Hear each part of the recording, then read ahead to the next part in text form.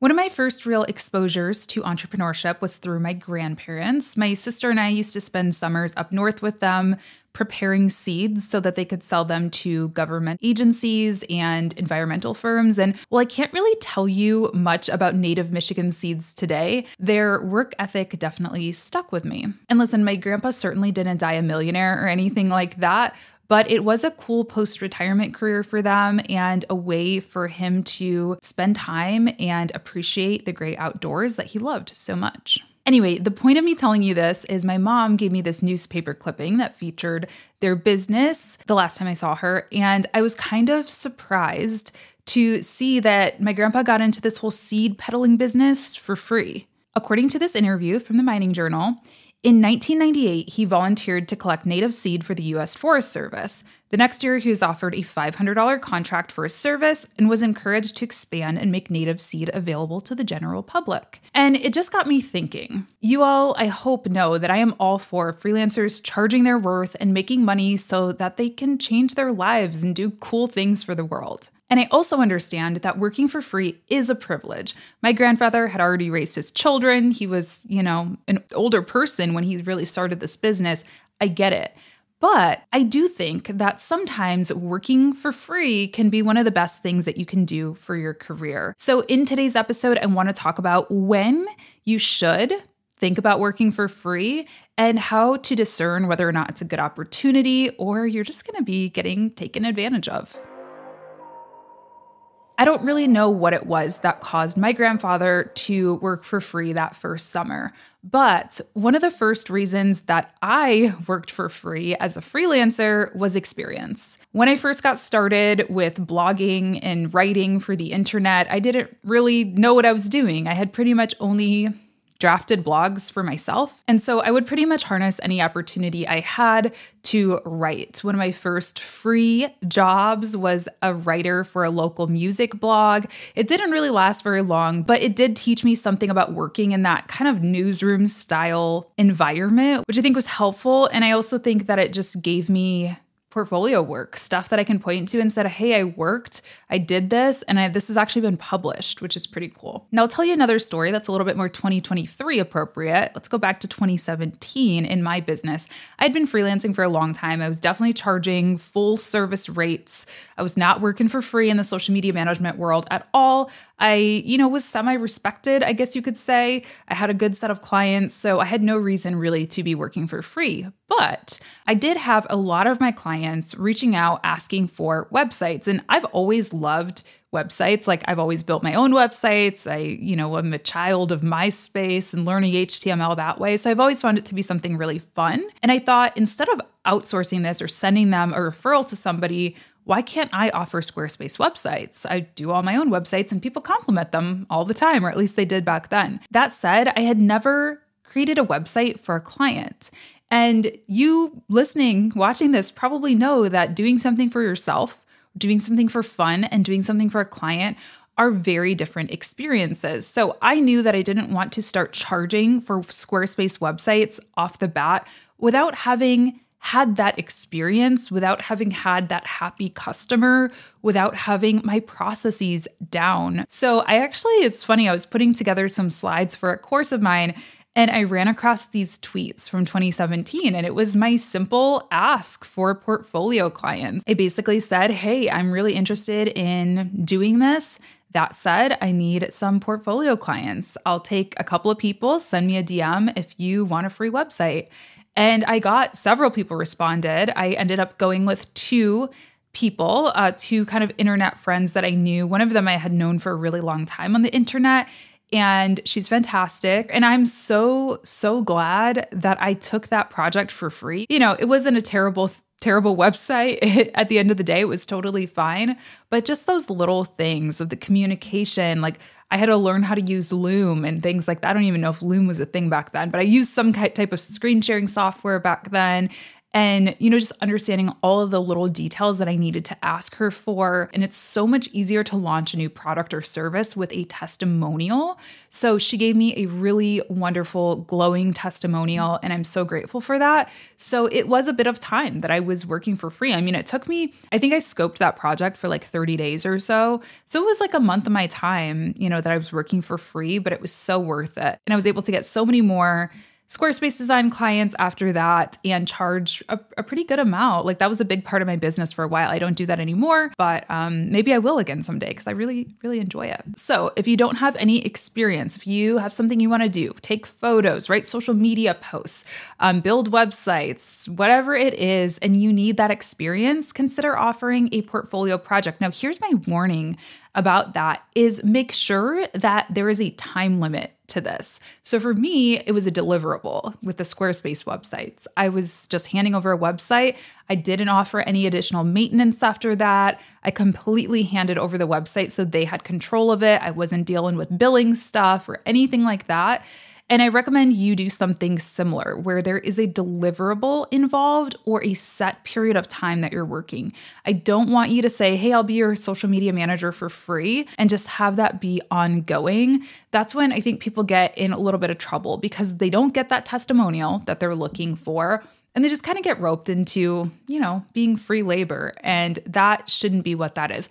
Also, I think it's really important to be very, very clear at the beginning of your portfolio projects that this is a portfolio project. I explained to both of these people that I'm doing this for my portfolio and I'm going to ask you for a review. Hopefully it's going to be a positive review, but I want you to give me a review, good, bad, or ugly, so I know how I'm doing and that I can improve the process for future clients. So they gave me testimonials. They knew what was up. They weren't surprised when I handed over the website and asked them to say a few words about me. They were more than happy to do it. So make sure you do that and they're not taken off guard and then you're having to chase down a testimonial. I truly believe that payment comes in many forms, and I do think that a testimonial and experience can count.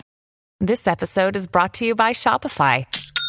Forget the frustration of picking commerce platforms when you switch your business to Shopify, the global commerce platform that supercharges your selling wherever you sell. With Shopify, you'll harness the same intuitive features, trusted apps, and powerful analytics used by the world's leading brands. Sign up today for your $1 per month trial period at shopify.com/tech, all lowercase. That's shopify.com/tech.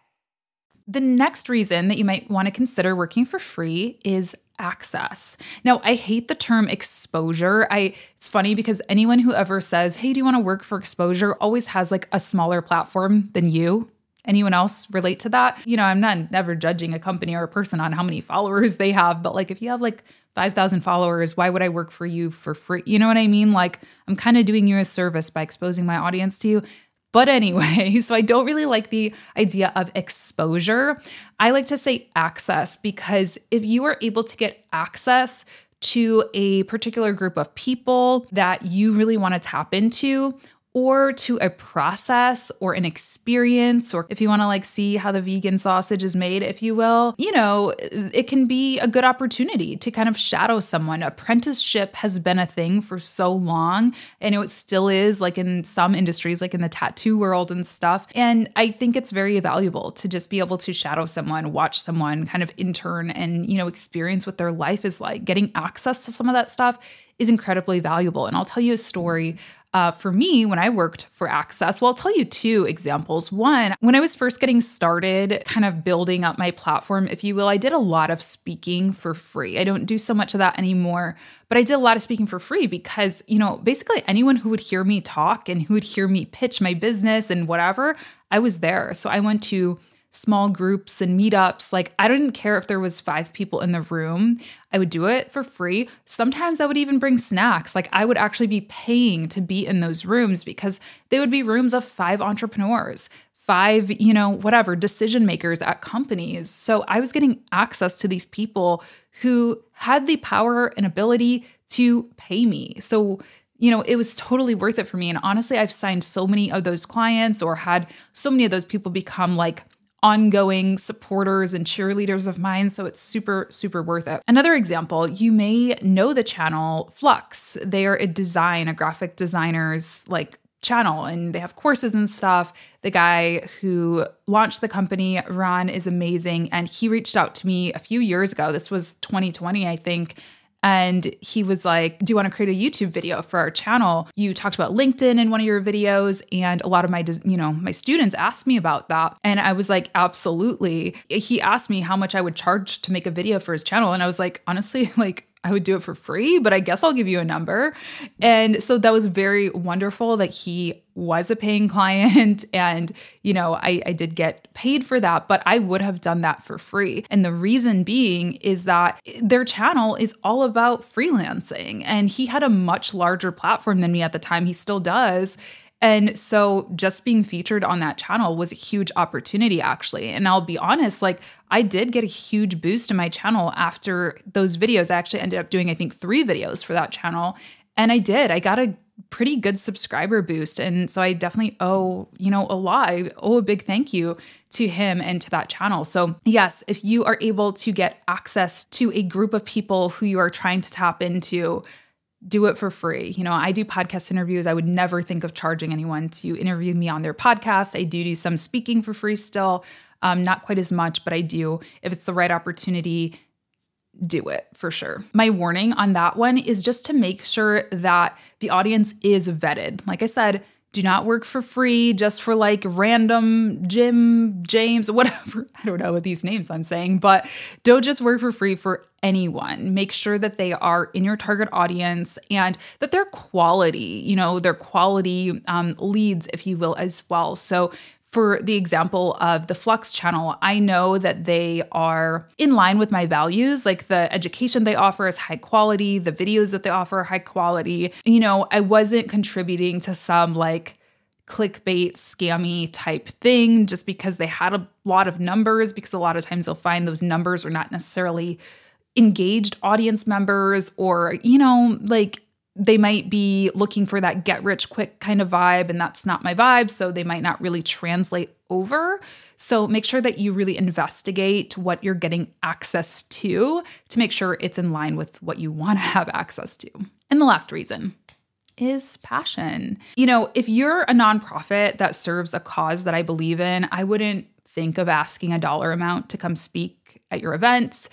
I might not be able to do it because of scheduling, but I don't charge for those things. Like, I just cried last night about little baby kittens. So, I'm very passionate about a lot of things. Animals are one of them.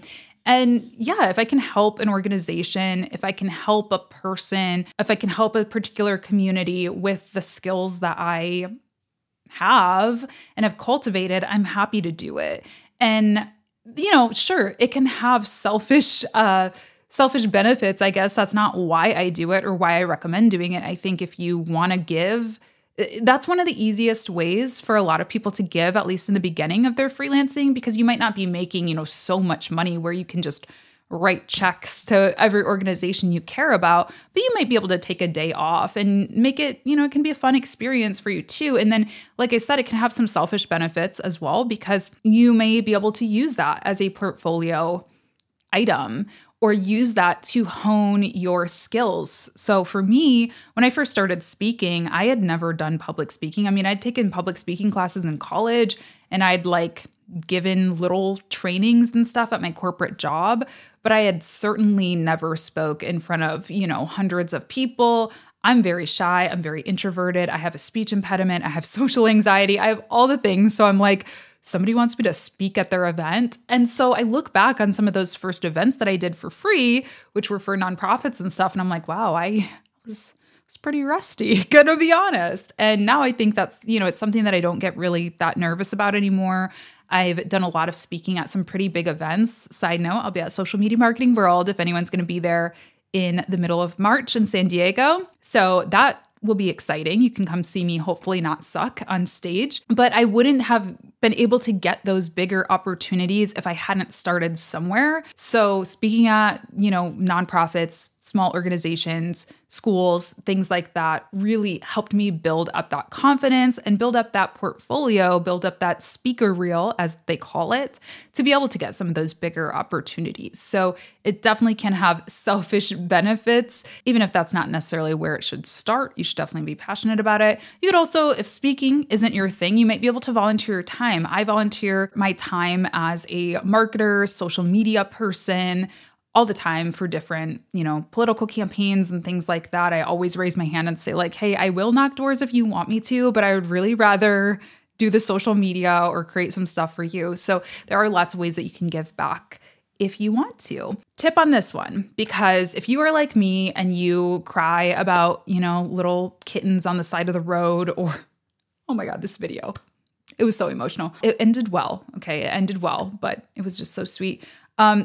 Sometimes you can find yourself overcommitting and overextending yourself. And at the end of the day, you got to still run your business. Otherwise, you're not going to be helpful to anyone else if you have no money or, your business fails. So what I like to do is actually set a budget for hours or projects that I'm able to take on every year for free from a giving perspective. And that number, of course, sometimes it goes up, sometimes it goes down. If the business is doing really well and I can be really hands-off one year, sure, maybe I can take the entire month of December and just do giving work. Other years, it's just been one project or two projects, but look at your budget, look at your time, and figure out what also, fills your cup and makes you happy, and set a budget. And that way you can turn things down respectfully too. If you genuinely have run out of hours in your budget for giving, you can say that. And I say that all the time. Hey, I love your mission, your cause.